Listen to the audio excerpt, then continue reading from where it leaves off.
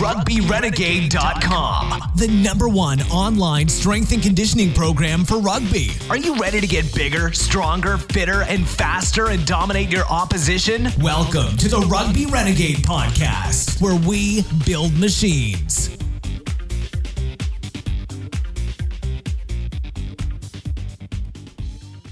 Today's episode is sponsored by Optimum Nutrition. To get a 40% discount across their entire batch-tested range, use the code RENEGADE40 at www.onacademy.co.uk/elite portal. And of course, members of the Rugby Renegade online subscription program get an exclusive 50% discount plus free access to the Optimum Nutrition online nutrition course. Yes, welcome back to episode 77 of the Rugby Renegade podcast. My name is Jamie Bain, and today I interview Spencer Goggin, Head of Strength and Conditioning with Western Force Rugby in Perth, Australia. Tons of interesting topics covered, including breathing, which has been popularised by Oxygen Advantage and Warrior Breathing book that's come out recently. We talk about dealing with COVID-19. Of course, we're still talking about that. This was recorded a while back, but we're back in third lockdown, I think, in the UK. So hopefully get some good insights into that. And of course, talk about speed development, change of direction, and Spencer has some really good insights to that. And just kind of living and working in Australia. I've been fortunate enough to visit a few times, got family over there. And it's just nice to hear what it's like, as an S&C coach working in Australian sport. So give it a listen and let us know what you think. Hi, Spencer. Welcome to the Rugby Renegade podcast. Great to have you on. Let's start by you telling us a little bit about your background, how you got into strength and conditioning, and who you've worked with. Hey, mate. Well, it's an absolute pleasure to be on here. This is actually my first podcast, so be nice. Oh, wow. Of course. So my background, I worked as a head of strength and conditioning coach in a school in Oxford for a long time. I was there for 5 years. I've also done some, various interning roles with Worcester Warriors, Cardiff City Football, the Western Force, which is where I'm at now as a full-time S&C coach, and some various other roles along the way. So I'm the Englishman down under, working in S&C. Cool, and we'll touch back about working with kind of sort of developing players from your work at school in Oxford a bit later on. But just to kind of get the ball rolling, what's kind of your, and I know it's not an easy question to answer, in short form, but what's your S&C philosophy, or what's your kind of system, your approach to developing athletes? To developing athletes, so my system, it's ever changing, and I know it might be a bit of a fluffy answer, but I don't know if you follow the work of a guy called Stu McMillan who runs Altis. He's probably one of my go-to coaches whenever I want to learn something about myself or about my programming. And so my system is really, it's more of a framework that guides people along. I wouldn't say that I'm very assessment driven or test-retest driven. I see every session, every time you interact with an athlete is a chance to assess what's happening. And so my system would work around that. So for the developing guys, what I did when I was at the school is we put together quite a loose 5-year plan from when they arrived year 7 through to when they left us at year 12. And we had quite a lot of success as a sports department when we were there. I think upon my arrival, the department had grown from 3 coaches to 12. So there was a big emphasis placed on developing sport in the school when I got there. And we ended up producing players that went on to, representative honours and national honours and things like that. And the biggest piece of advice I would give to coaches who are in that space is, there's a lot of content out there, and there's overstimulated, I imagine, as coaches nowadays, but it's always trying to put content into context. So just understanding what you're about as a coach and where you're at with that athlete and knowing exactly what they need, and really trying not to overcomplicate the process when you're with them. I like that philosophy, and you say that it's a changing thing. I think when I first started, it was like, right, I'm going to work really hard and find out the best sort of approach, the best program, system, whatever. and then that's me done, and I'll just perfect it. But over years, you find that it develops what environment you're in, what athletes you're using, and like say, you learning from people like Stuart McMillan. You know, there is tons of good stuff out there, and it's kind of finding a way to add that in or tweak what you're currently doing based on what you're learning, because there is tons more great stuff coming out there. Yeah, sorry, mate. You don't you don't want to be a disciple to something. Would be the caveat I'd put on that is don't just affiliate yourself with one of these schools of thought, because there's definite pros to a few things, but it's also, as you become more experienced as a coach, you know things to cast aside that just don't fit what you think, and that's as much a skill as any, I believe. Yeah, definitely. Now, there's quite a lot of stuff coming out, whether it's books or research on kind of breathing, and using it for performance. What sort of stuff have you used in terms of breathing for performance and recovery and things? So I'm really pleased you asked this question, because this is something that I've just been doing with the lads over the last couple of weeks. So, we use some of the Postural Restoration Institute stuff, or I've had a little bit of an exposure with that, and the more I read into it and understand how hip and rib position affects movement quality, that is it's part of our prep work pre-gym, is to understand how to use your deeper core muscles. And I know that's a bit of a buzzword, but your internal obliques and how they connect your rib cage to your pelvis, and how hip issues or movement issues from the hip down can be more heavily related. So if you've got someone with knee valgus, and it doesn't mean you just have to throw a band around their knees and that is going to solve the problem, because that's some external feedback. We know that's a good cue. Let's do that. You can go up the chain a bit and say, hey, look, this person has got got a toned up right internal oblique and a toned down left. Okay, so they need to do some more work with their rib position and their pelvis position. If you can get alignment there and have a good breath before you move, how does that then affect knee position? Okay, maybe they don't need the band, and you've solved that problem for them with them. It's kind of a case of internal versus external cueing and finding out what works. But yeah, I use breathing as like a primer for pillar prep, and then load guys up that way, because coming off quite an extensive break with everything that's happened, when guys go into big running volumes, they can pull up quite lower backy. I know it's not a technical term, but quite stiff and sore through lumbar spine, and teach just reminding them, cueing them into good neutral position is something that we're having great payout of, I believe. Cool. And what sort of what have you seen with the players, and how have they kind of responded to it? Our front rowers love it.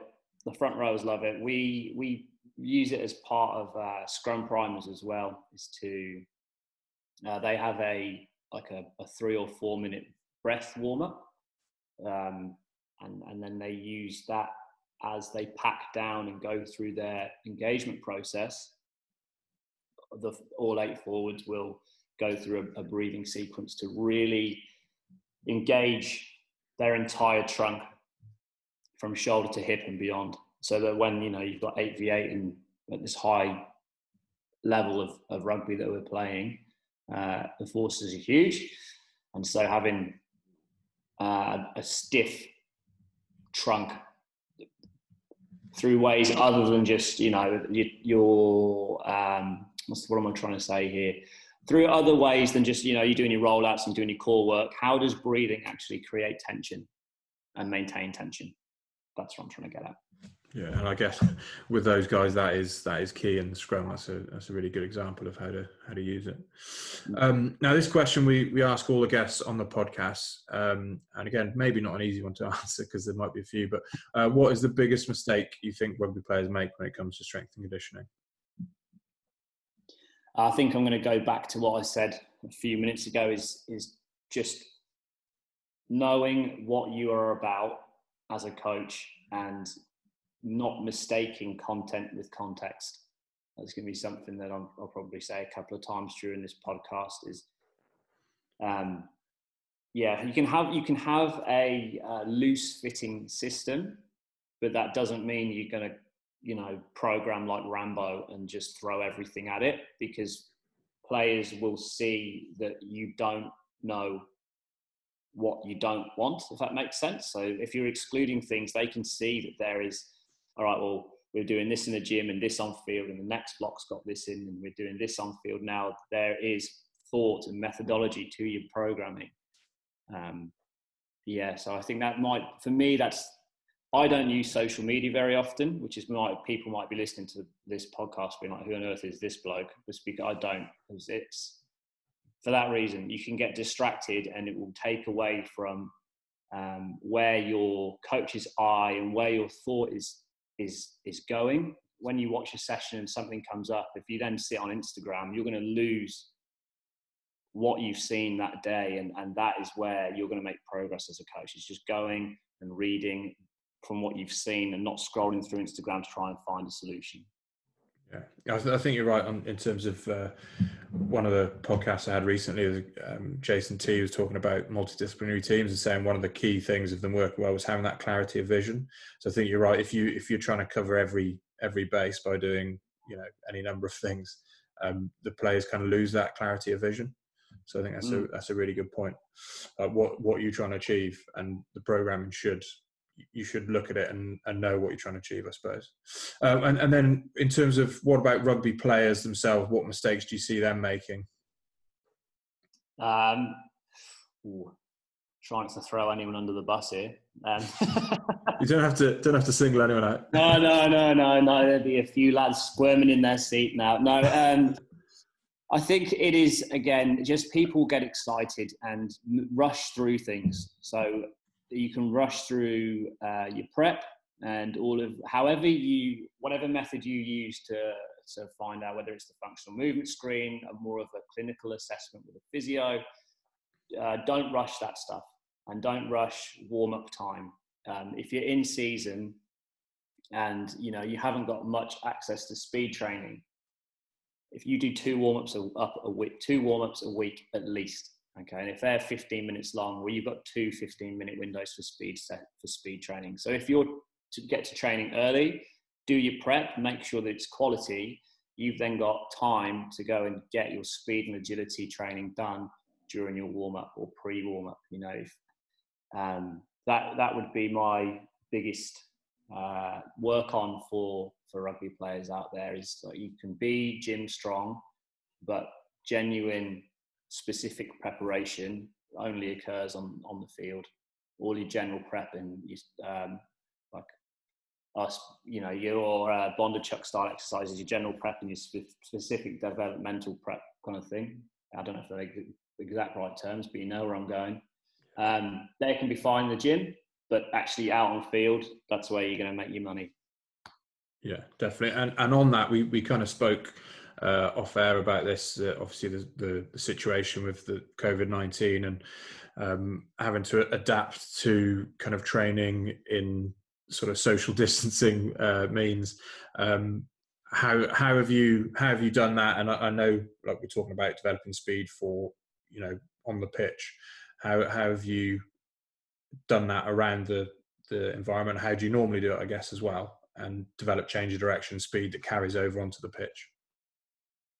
Yeah, so we were fairly fortunate in Perth. We didn't get it quite as bad, definitely not as bad as the UK or the States. We were in quite a lucky position. I think we had still 100 people passed away, which is very sad, but I know that's a significant improvement on the rest of the world. So we managed to find a way to train during COVID.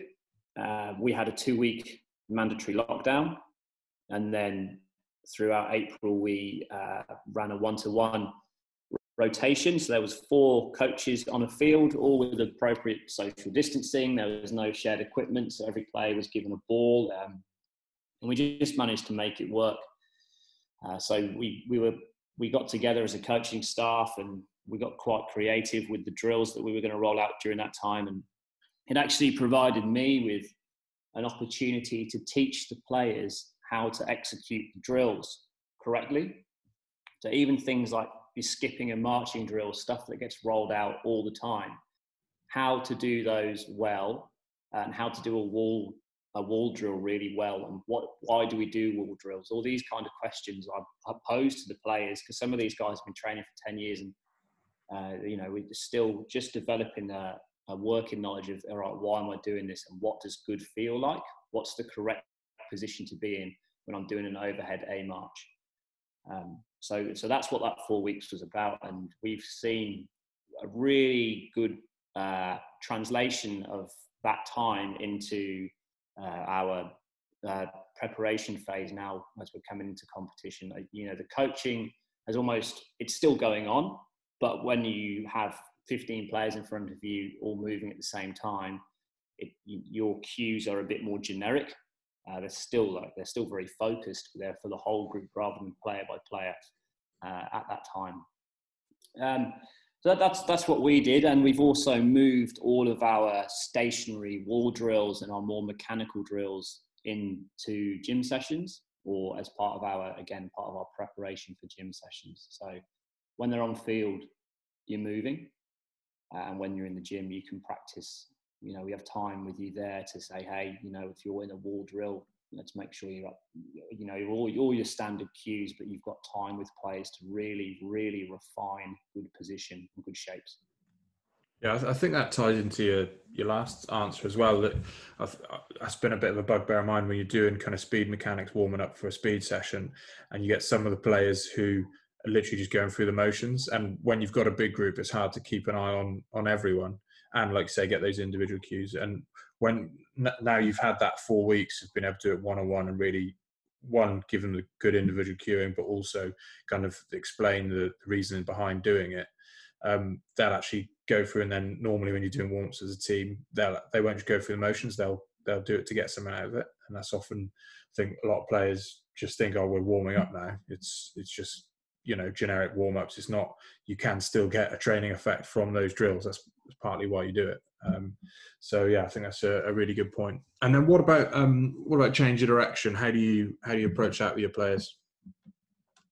Yeah, so we took I took the same approach initially. So we spent one day refining speed technique, and then we'd go through some more multi-directional stuff. But I've taken some of the Franz Bosch ideas and some of I don't know if you heard of John Price and his robust running ideas, and I am just tinkering with a few of those at the minute and trying to find a way to make them fit what I'm doing with my players to improve their change of direction. So we've included lots of lateral sled drags and frontal plane loaded lateral work in their gym sessions. And then as you just said, part of your warm-up, it doesn't have to be going through the motions. That is an ideal opportunity to start to implement. You can think of it as a speed session if you wanted to. You'd start every speed session with your form drilling. So if that's going to frame it in a way that means that you're going to be more focused during that time, then go for it. And we've been trialing warm-ups that reflect what's about to come in the session. And so our speed days, we tend to do, kick chase drills, and the boys will be moving quickly. And our agility sessions come before our team days. So we do kind of perception and reaction stuff. So they'll be catching multicolored balls, they'll be using their peripherals, and then we roll into some change of direction stuff. So it's kind of stimulating them neurally in something that is not contextual, to then try and apply some context to it. And then we'll also try and disturb their nervous system with, aqua bags, all these other things. And that's like a bit of an Instagrammy buzzy thing. But if you know why you're doing it, again, if you have context for this content, then just dripping little bits of that in. It's quite effective, and it's fun for the lads, so they're instantly more engaged if something's enjoyable. Lots of games, that kind of stuff. Yeah, and you mentioned Franz Bosch and John Pryor. Is that they've been big influences on that type of approach? Yeah, fairly recently. I know it's you try and use the time when you're not coaching to upskill yourself. And I read Franz Bosch's dynamical systems theory book about 5 years ago. Refreshed that, and John Pryor's name came up, and I was looking around and started to read more about his robust running approach, and I thought that's packaged that idea up really nicely. And so that's one that I would, for coaches that are interested in how to apply that concept to a rugby specific environment in a way that is quite nice for players to understand, that would be where I'd start. That would be a recommendation. Again, we spoke off air about this a lot as well. It's just kind of, I guess, based in the UK here, we'd love to sort of hear what life is like in Oz working in rugby, and also kind of the difference in how you're training with the kind of Southern Hemisphere rugby players. Yeah, it's do you know what, it is as good as everyone thinks. It's certainly, as cliches about the weather and all those sorts of things, but it's a really, really nice place to live and work. And you've got to take a bit of a punt. It was it's not all sunshine and roses. You'll learn a lot about yourself if you do want to take the jump and think, I'm going to come over here. And I was working in a school. I enjoyed where I worked. I had lots of friends. I was close to my family. Things were going well, but I really knew deep down that this is something that I'd always wanted to do. So, I interned again for 6-7 months, and that was unfortunately at the same period of time where the Western Force things weren't working out as they'd have hoped, is the way I'll put that. And I took probably a 2-year sabbatical away from coaching after that. I went and became a scuba dive instructor.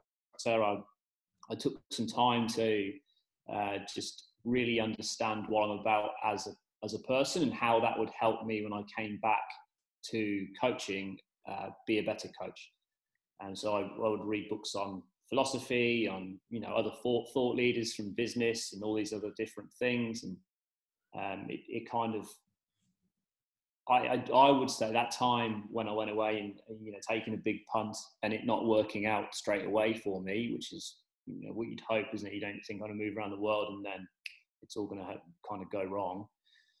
That time it couldn't have come at a better time looking back on it. I learned so much about myself, and it's horrible to say that because it's like, I went traveling and learned a lot about myself. You sound like one of those guys, but it was more so the things that didn't quite go as I planned was the time that I learned most. And yeah, I'd say for anyone that wants to take a risk and make the jump, reach out, get in touch. I know we spoke about this before as well. It's not easy, but yeah, I'm willing to lend a hand wherever I can. And so if people want some help, then please reach out and get in touch. That's cool, and very, very generous as well. And in terms of Western Force, what's kind of the future? I don't want to put you on the spot, but is there a progression plan to eventually get back into Super Rugby? Or we're not looking really beyond the competition that's coming up. We've the same as what's happened with New Zealand, really. We've had to change everything that we'd had planned 2 months ago, has changed almost week by week as the world goes through and works through this challenging time. And I know that as a club, we're just really excited at the thought of getting back out, and playing some good footy again, because we had the same as the AFL. We had one game, and then our competition, Global Rapid Rugby, got suspended and then cancelled. We played a lot of teams through Asia and the South Pacific, and they're just not parts of the world that would be accessible. And then, it was kind of, I didn't know too much about how the competition came to fruition, but it has. And, we're really excited to be part of this for this year. And we don't know what's going to happen next year yet. I guess we kind of, face that challenge or whatever happens when we get there, and just really focus on doing an excellent job the next 10 or so weeks up to September. And hopefully you guys back in the UK can all become Western Force fans. Just keep your eye on it. I know Super Rugby in New Zealand coming back has been awesome. and for them to have crowds is unreal. You know, it's just good to see rugby back on the TV. Yeah, definitely. Yeah, a lot of happy people on Saturday, wasn't there, when it all kicked off? It was great. Yeah. Again, this question is a regular on the podcast, and it's, what advice would you give to an upcoming strength coach? So being kind of new to full-time senior roles and having spent a lot of time working with developing an academy athletes, and kind of just put together a couple of thoughts on what young coaches or upcoming coaches can do to make the most of that transition, how to get there. There's kind of a couple of things that I've already mentioned is just knowing more about who you are as a person. There's so many S&C coaches now that it's a really swamp market, and we all know the same things essentially. It's how you deliver that is what's going to make the difference. How you develop rapport with other players, but also letting them see what you're about and how you're going to add to their week. Because being a professional sportsman it is a tough job, you know, and being a professional coach is a tough job as well. So if you can let your guard down and be genuine, it's the relationship there is only going to be enhanced by that. And one of the things that I'm really working on at the moment is to stop asking questions that end in "yeah, good." Good is essentially a full stop. So I was like, "How are you doing?" "Oh yeah, good." You know, that's nothing. We've learnt nothing there. So we're trying to find questions that avoid the answer "yeah, good." Other things would be find a mentor. It's people love helping people. So if you've got someone who you think you know well enough to ask to be a mentor, but are a bit unsure about it, just pull the trigger. The worst thing they'll say is no. And that for me has been huge. This first 6 months, my mentor has been, someone to just steer the ship and say, hey, that's a good idea, or dial back on these things. Think of how your training week looks, think of how your whole next couple of months are going to play out. So that would be the second point. And the last one would be to not overcoach. So when you get into these kind of full-time senior S&C roles, and it's all exciting and shiny and new, and you want to show that you can add value, and it'd be quite easy to just, you could put a glass eye to sleep, you talk that much, that kind of thing. But don't overcoach. Only tell them exactly what you want to see. I think that's a Nick Winkelman point, is just only tell them what you want to see when you're doing the drills, nothing else. Not, oh, don't do this, don't do that. No, this is my cue, bang, it's in. And it gives them confidence that you know what you're looking for. You know what bad movement looks like, you know what good movement is, and you cue effectively. So they would be my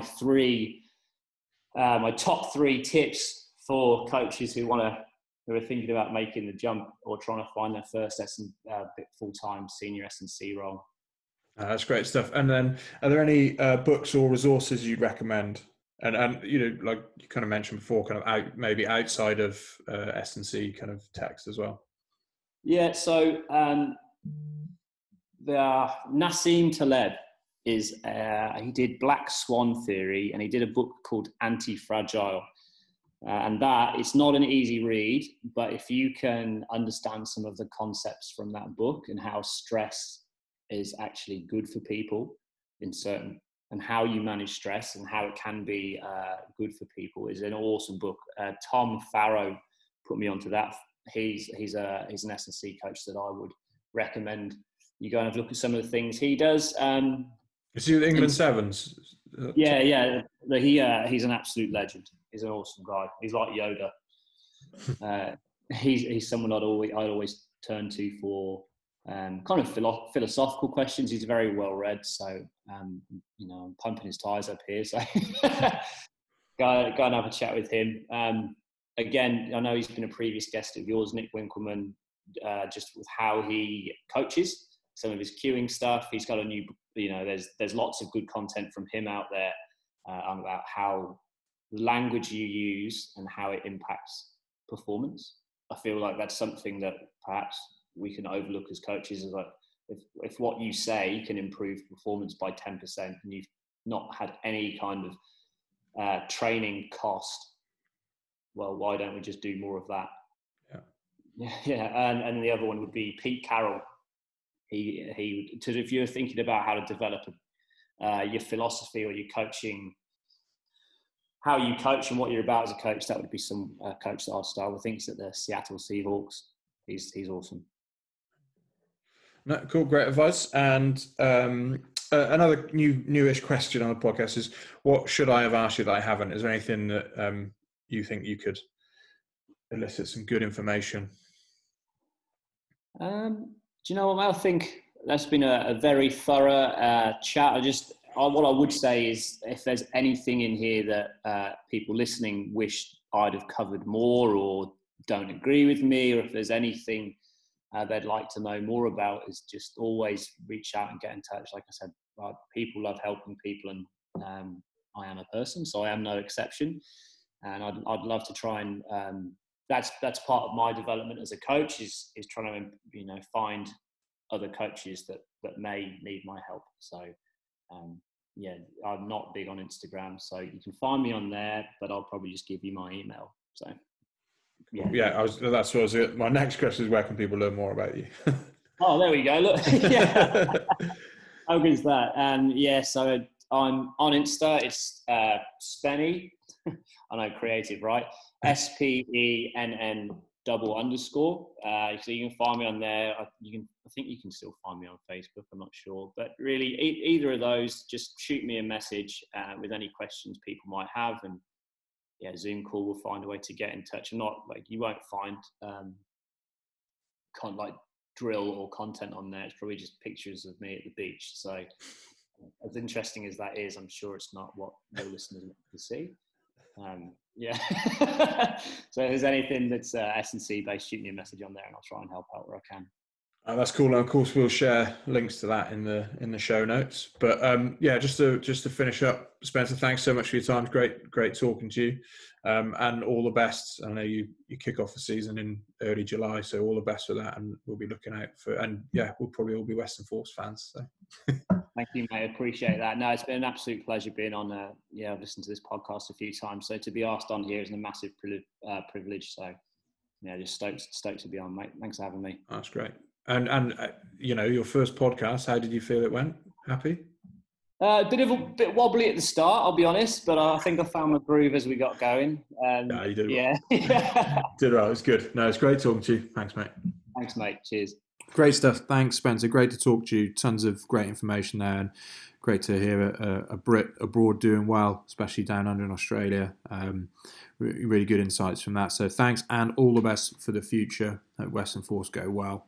And of course, guys, please subscribe to us on SoundCloud, Stitcher, iTunes, TuneIn, Spotify, whatever you use for your podcasts. And of course, give us a 5-star review. Keep checking us out on social media, Facebook, Instagram, Twitter, and of course, check us out at rugbyrenegade.com.